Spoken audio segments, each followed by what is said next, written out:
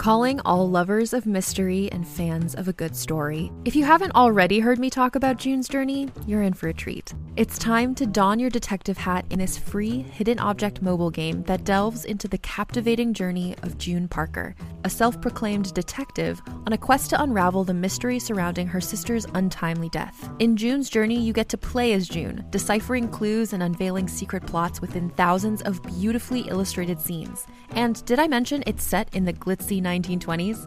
New chapters are added weekly, so you will never run out of new thrills to uncover, and you can also personalize and decorate your very own Orchid Island where the story takes place.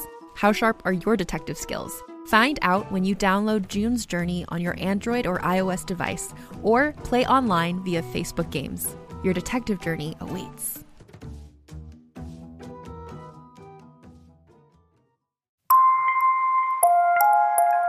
Welcome to Blood is Red, Volume 1 of the Color Collection series of short story anthologies written by #1 New York Times bestselling novelist Scott Sigler.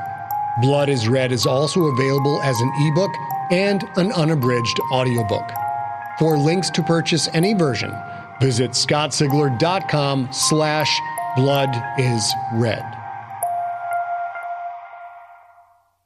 Hello, junkie. Thanksgiving is right around the corner, so we are doing what all good small businesses do. We're throwing a sale. The Orange and Black Friday sale in honor of the Ionath Krakens. It runs from November 8th, 2023 through November 26th, 2023. 15% off anything you can buy directly from us at scottsigler.com/store when you use the code Orange Friday. That's one word. Now, keep in mind, we have links to books over on Amazon and Audible and other places. If it's just a link, we can't give you the discount for that. It's only stuff that ships from our site. But what stuff we have? We've got a bunch of cool new merch, including GFL team tumblers, a sweet new Kraken's logo insulated copper bottle that is just awesome, coasters, a new Kraken's hoodie, Kraken's long sleeve tee, PUV James Keeling crew shirts, Keeling mugs and sippy cups for when you're lost in the mud, and more. We've also got some new backstock of 3 autographed hardcovers, Pandemic, A Light, and Ancestor. They are $20 each, minus that 15% off you get with the coupon code, giving you a sweet autographed hardcover for only 17 bones. Not bad, Hamilton. Not bad. That's scottsigler.com/store and use the code Orange Friday. But we also have the code Black Friday working in case you forget, and it's the same 15% off. In writing news, I am almost finished with the second draft of Warpath. This is the draft that goes to the publisher. It will be out by the end of November. And then, my friends, it is on to the final draft of GFL Book 7. Now, speaking of stories with football in them, let's get to today's story, #1 with a bullet. This one is perfect for football season. It's the tale of a draft prospect who is so good he could set the pro league ablaze. But first, the dudes who spent all the money to hire this kid want to know if he's worth the investment. You're about to hear part 1 of the story, and after that, I have an author's note in this episode to explain the background of when and why I wrote this tale. It's a big throwback. It's pretty cool. That's it for my jibber jab. Let's get into story time.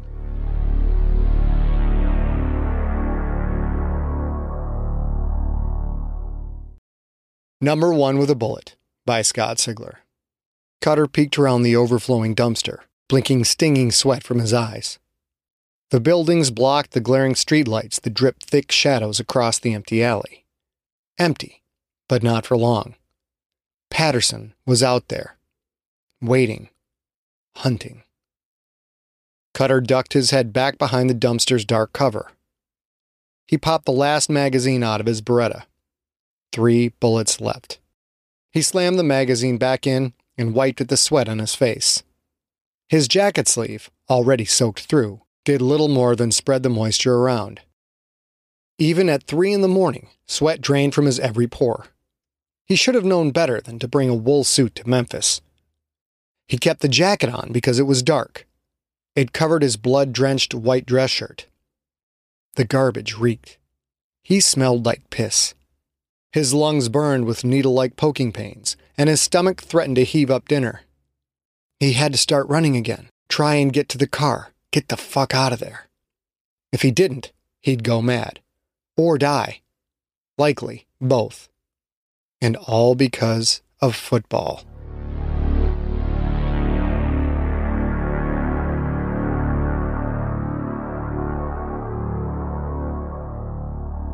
Lawrence Cutter eagerly stepped off the plane. He hadn't been to Tennessee in years, and never to Memphis. Hopefully, he could take care of this Patterson business quickly and get on with enjoying the city. He worked for NFL Security, a secretive collection of 30-odd ex-CIA and ex-FBI agents who researched NFL players and prospective rookies. Cutter's main job was draft candidate risk analysis. He rarely dealt with established players. Tracking the comings and goings of world-famous athletes was a cakewalk. The media mostly took care of that. Keeping track of the kids was the tough job. Kids who were nobodies before football field fame endeared them to NFL owners and coaches. Who kept tabs on nobodies? These kids came from all walks of life, from Iowa farm boy to East St. Louis gangbanger. Every kid had some off-dirt field clinging to the old spikes. That was Cutter's job. Find the dirt for the edification of NFL franchises. At the height of his FBI career, he'd investigated dangerous people. People with guns. People willing to kill. He'd been shot at 3 times, never hit, and stabbed in the arm once. That took 27 stitches, made a hell of a scar, which he loved to show off after the 5th or 6th Jim Beam and Coke. Those dangerous days were behind him. These are just kids after all. Snot-nosed brats born with the gift of football. It never occurred to these kids that ex-FBI agents were researching their collective pasts, examining police reports, team disciplinary actions, wrist slaps by the college. Compared to terrorists, drug ring enforcers, and nutcase assassins, the kids didn't pose much of a threat. The kids were safe, and that was just the way Cutter liked it. Luke Moore waited for him in the terminal. Luke looked closer to fat than skinny, although he was neither. Luke had paid his dues in the CIA's snoop shop. He could find out anything about anybody. He was normally a warm, jovial man, but today he wore a severe look. "Hello, Luke," Cutter extended his hand. "You look about as happy as a dickless dog." "I wish I could be that happy," Luke said, shaking Cutter's hand. "Let's go. We can talk in the car." Cutter didn't bother with further small talk. They collected his luggage and headed to Luke's Acura. The new leather seats had cooked in the afternoon sun, filling the car with a rich, hot smell. "I found more," Luke said as they drove away from the airport. "It's bad. If his ex-girlfriend is telling the truth, Eugene Patterson is the biggest nightmare the NFL has ever seen." Cutter sighed. He looked out the window at the beautiful Tennessee weather. Such news made the day hard to enjoy. This wasn't what the league wanted to hear. Not about Eugene Patterson. Every year, NFL Security found rather compelling dirt on several players. Drugs, violence, alcoholism, steroids, many things defined a candidate as risk. A multi-million-dollar risk. Sometimes franchises took a chance and drafted these players anyways. Sometimes the players worked out. More often than not, they proved to be a financial and public relations burden. Those players were simply a waste. In the NFL, a wasted draft pick was far worse than original sin. Every couple of years, such a questionable player turned out to be a projected high first-round pick, an electrifying young talent who could jumpstart any franchise. Eugene Patterson was that and more. Most analysts figured Detroit would take him with the first pick of the draft. It was, as they say, a no-brainer. Cutter could hear the commissioner's voice on draft day. "The Detroit Lions select, with the first pick of the first round, Eugene Patterson from the University of Memphis." Patterson would mug for the cameras with his perfect smile, his number 1 jersey, and a Lions cap. Patterson was a beast of a man, 6'4", 265 pounds, yet impossibly quick, with great acceleration and speed. He was a brutal, savage player, and his bone-crushing hits often ended careers. On ESPN SportsCenter, Chris Berman showcased Patterson's vicious hits with the now ubiquitous phrase, "And here comes the Pitter Patterson of little feet. Boom!" Patterson's skills had led the Memphis Tigers to a second-place finish in Conference USA and a top 20 placing in the final AP poll. He was a once-in-a-generation talent. Some coaches even said he was better than Dick Butkus. In addition to a surplus of talent, Patterson had poster boy good looks and graduated U of M with a 3.81 grade point average in criminal law. He was a member of the Baptist Church, a community volunteer, and in general, a very classy young man. Madison Avenue was already slobbering over his appeal. Rumors abounded about deals with McDonald's, Sprite, Ford, and a dozen shoe companies. Patterson had yet to play a down in the pros, and he was already a star. In short, Eugene Patterson was the NFL's prize of the decade. That was, of course, until the call from Coletta Williams, Patterson's ex-girlfriend. She'd read a Sports Illustrated article on NFL security and knew what the group could do to a draft prospect's chances. Via the phone, Williams worked her way through the myriad of NFL's corporate offices until she reached Cutter. She had dirt on Patterson. Big dirt. No, she couldn't mention it over the phone. Someone had to come see her, in Memphis, where Patterson was, where the dirt was. It was probably bullshit. Some spurned woman out to hurt Patterson any way she could. That, or a gold digger, a private in the army of women who try to leech a buck off of famous athletes. But as a first overall draft choice, Patterson would command around $60 million for a 5-year contract. With that kind of investment, the owners wanted to be sure. Sure with a capital S. So, Cutter had sent Luke to check it out. Less than 48 hours after Luke landed in Memphis, he called Cutter. "So what is it?" Cutter had asked. "Did he assault that girl? She pregnant? Drugs? What?" "It's worse than that. This is some ugly shit. The owners aren't going to like it." "Come on, Luke. What is it?" "Devil worship. Our boy Patterson is some kind of Satanist." Luke related Coletta's wild story. It sounded like bullshit. Crazy person bullshit. Even so, Cutter booked the next flight to Memphis. If only half her story was true, it was a bad situation for the NFL. Bad, with a capital B.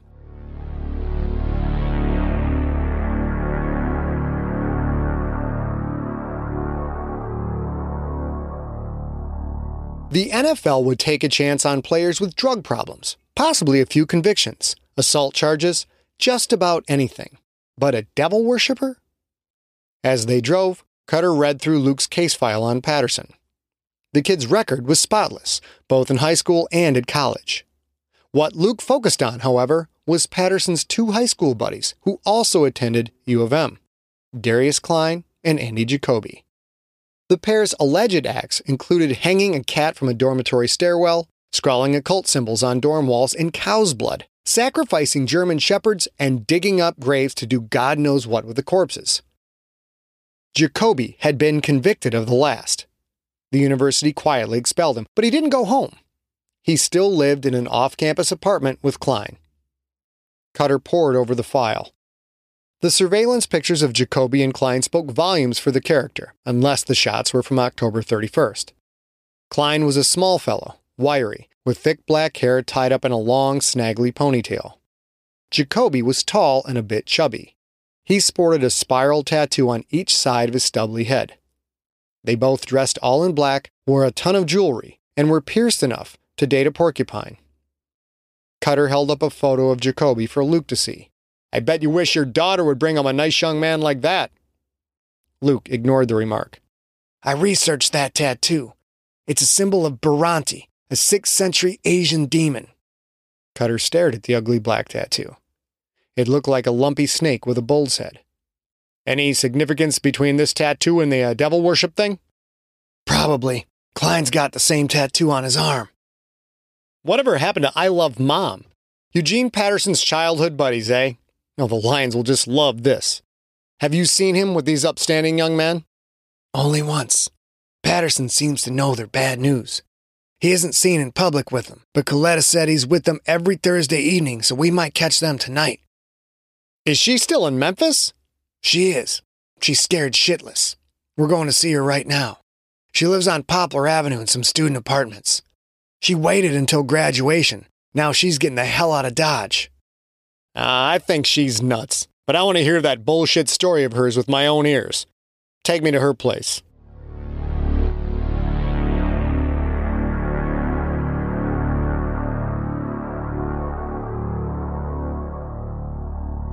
Stacks of boxes littered the small apartment, each one sealed tightly with packing tape and clearly labeled in neat black marker on top and all four sides. The stereo appeared to be the last thing to go. Whitney Houston crooned from the MP3 player. Coletta was tall and graceful, with light brown skin and long curly hair tied back in a no-frills ponytail. Her eyes looked bleary and red from lack of sleep. "We talked on the phone," Cutter said to Coletta after Luke introduced them. "I'm here to listen to your story." "You're here to see if I'm nuts or full of shit. I'm neither." Cutter smiled patiently. "I'll make this quick," Coletta said. "I haven't talked to the cops about this, and I'm not going to. You subpoena me or tell the press, I'll make you look like a fool. You get the picture?" "Yes, ma'am," Cutter said, still smiling. "Good. Now listen, I'm telling you this because Patterson is a freak. If this screws up his draft chances, that'll hurt him, and that's good enough for me." She lifted her hair and turned her head.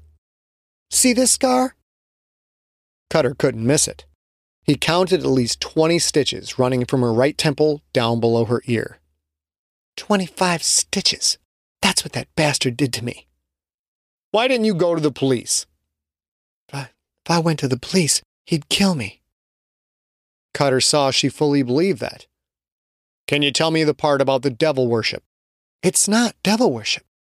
We dated for 6 months when he told me he was this spiritual leader. He wanted me to join him in this church. I was shocked, but I loved him at the time. I went with him to a ceremony.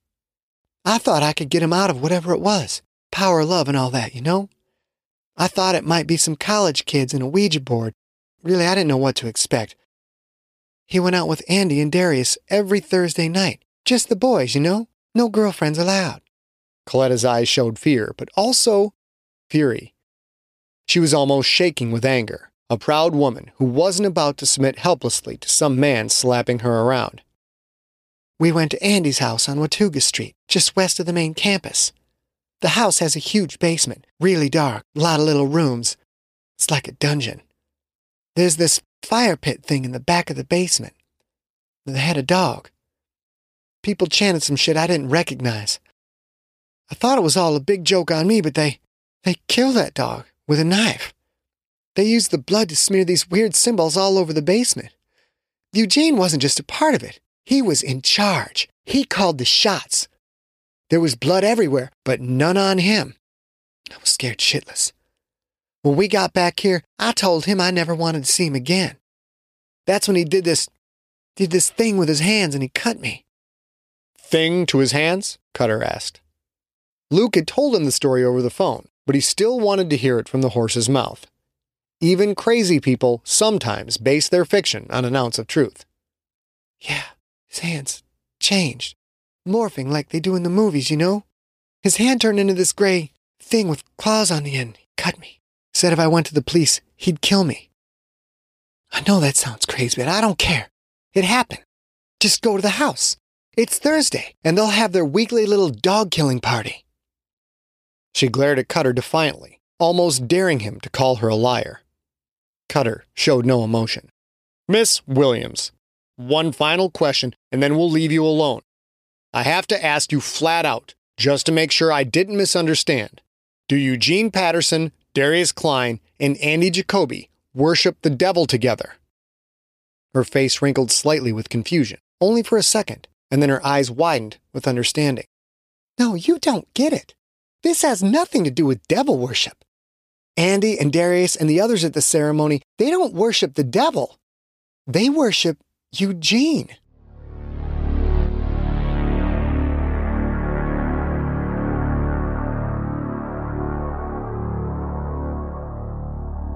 "I see why you brought me in, Luke. You did the right thing." Cutter stared out the window at the explosion of spring greenery. "Crazy fucking story, eh?" Luke said. "Yeah, crazy. She talked to anybody else about this?" "No one I can find. No cops, no press, no lawyers. Far as I know, we're the only ones." Cutter mulled over the situation. If she was a gold digger, why would she throw in that crazy part about Patterson sprouting claws like some kind of movie monster? People would listen to her tales of devil worship and assault, That was guaranteed to get her on talk shows, land movie of the week deals, and draw the attention of ambulance-chasing lawyers like flies to shit. But add that claw part, and she went from victim to nutcase in 0.2 seconds. No one listens to a nutcase. Her story is too fucked up, Cutter mumbled to no one.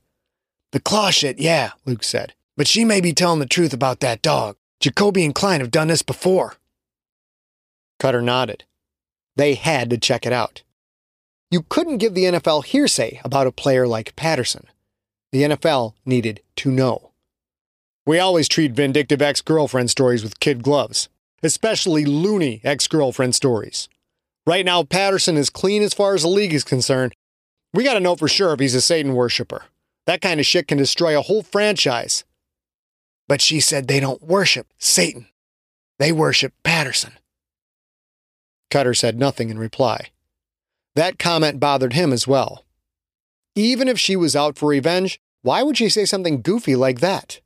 Goofy with a capital G. She could have implicated him as a devil worshiper and been done with it. Odd. Bullshit, sure, but still odd.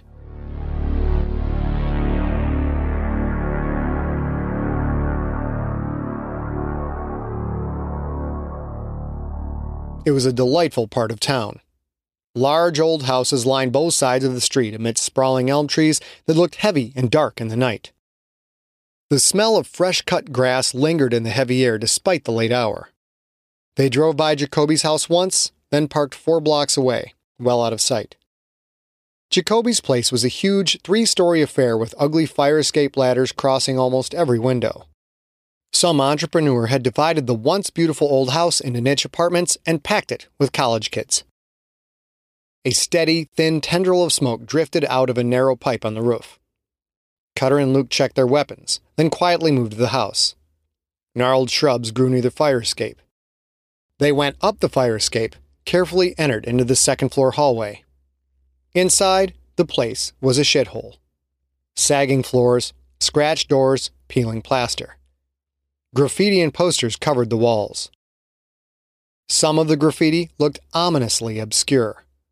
Cutter didn't want to think about what medium the artist had used. They carefully walked through the silent house.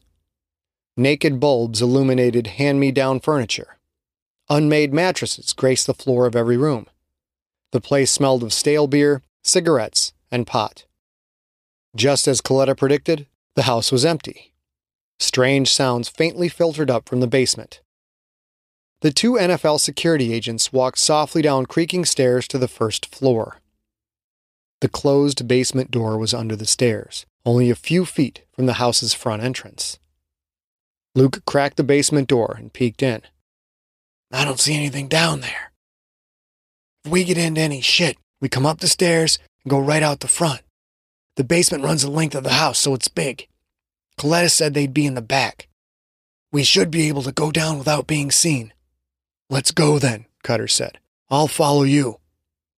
Luke descended. Cutter peered through the faint light, watching for potential cover spots every step of the way. They heard a strange sound, half song, half echo. The cinder block walls were crumbly and faintly damp. Sand gritted on the concrete floor under their shoes.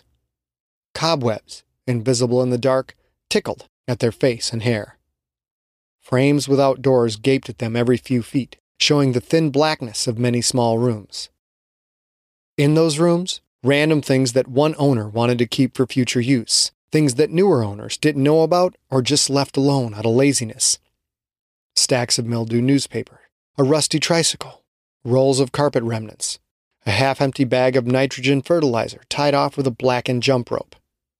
Old, rotting furniture and wet cardboard boxes seemed to cover every inch of the basement. In some places, clutter stacked all the way up to the ceiling. They quietly turned a corner, keeping close to the walls. The strange noise solidified into a distant bastard cousin of some Gregorian chant. Cutter didn't recognize a single word. The sound sent a primal chill up his back, making him instinctively uneasy. They moved toward it.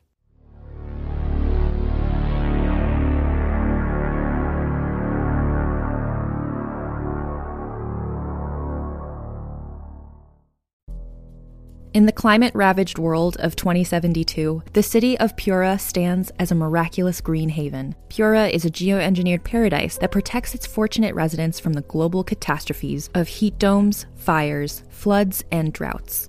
In a time when the world outside is unsafe, it's vital for Pura's existence that people rally behind the purpose of the city, and Demetria Lopez, head of the city's public relations, tirelessly promotes its idyllic image. But when she stumbles on a dark secret that, if exposed, would be the downfall of Pura's existence, she must decide who and what she's willing to protect. From Wondery, the makers of Academy and Dr. Death, The Last City stars actors Ray Seahorn, Jeannie Tirado, and Maury Sterling. Follow The Last City on the Wondery app or wherever you get your podcasts. You can binge all episodes of The Last City early and ad-free right now by joining Wondery Plus.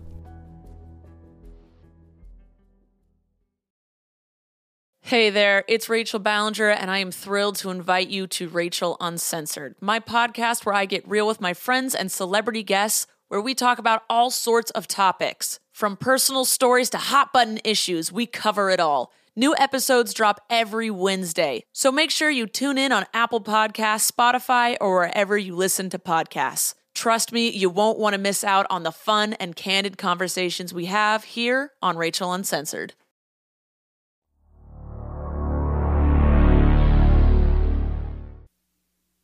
Author's note for Number One with a Bullet. Number One first ran in the book Monsters from Memphis, released in 1997 by Beecher Smith. The stories for this compilation had to take place in or around Memphis, hence the title. I had never been to Memphis when I wrote this, but thought if I could center a monster story around the college football team, I might have a shot to break in. By 1997, I'd written several role-playing books and magazine articles, but had yet to land a short story. Number One marked my first sale of pure fiction. The tale earned an honorable mention in Year's Best Fantasy and Horror for 1997. At some point, I'd read a story about NFL Security, an actual organization entrusted with performing background checks on draft prospects. Professional football is a high-stakes game. Teams frequently guarantee millions to players who are at the oh-so-wise ages of 20 or 21. If these players wash out after one season, or even if they never play a single down of pro ball, they still get that guaranteed money.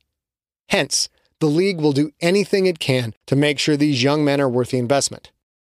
As soon as I read that story, I wondered what might happen if a background check revealed something truly awful, like devil worship. We'd had some incidents at my college with animal sacrifice, various corpses hanging from stairwells, so it was a natural fit for the story.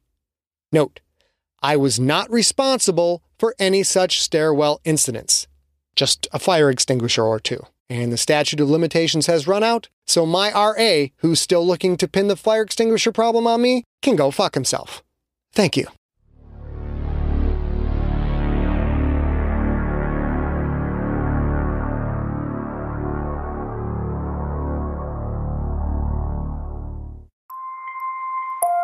You have been listening to Blood is Red, Volume 1 of the Color Collection series of short story anthologies written by Scott Sigler, performed by the author.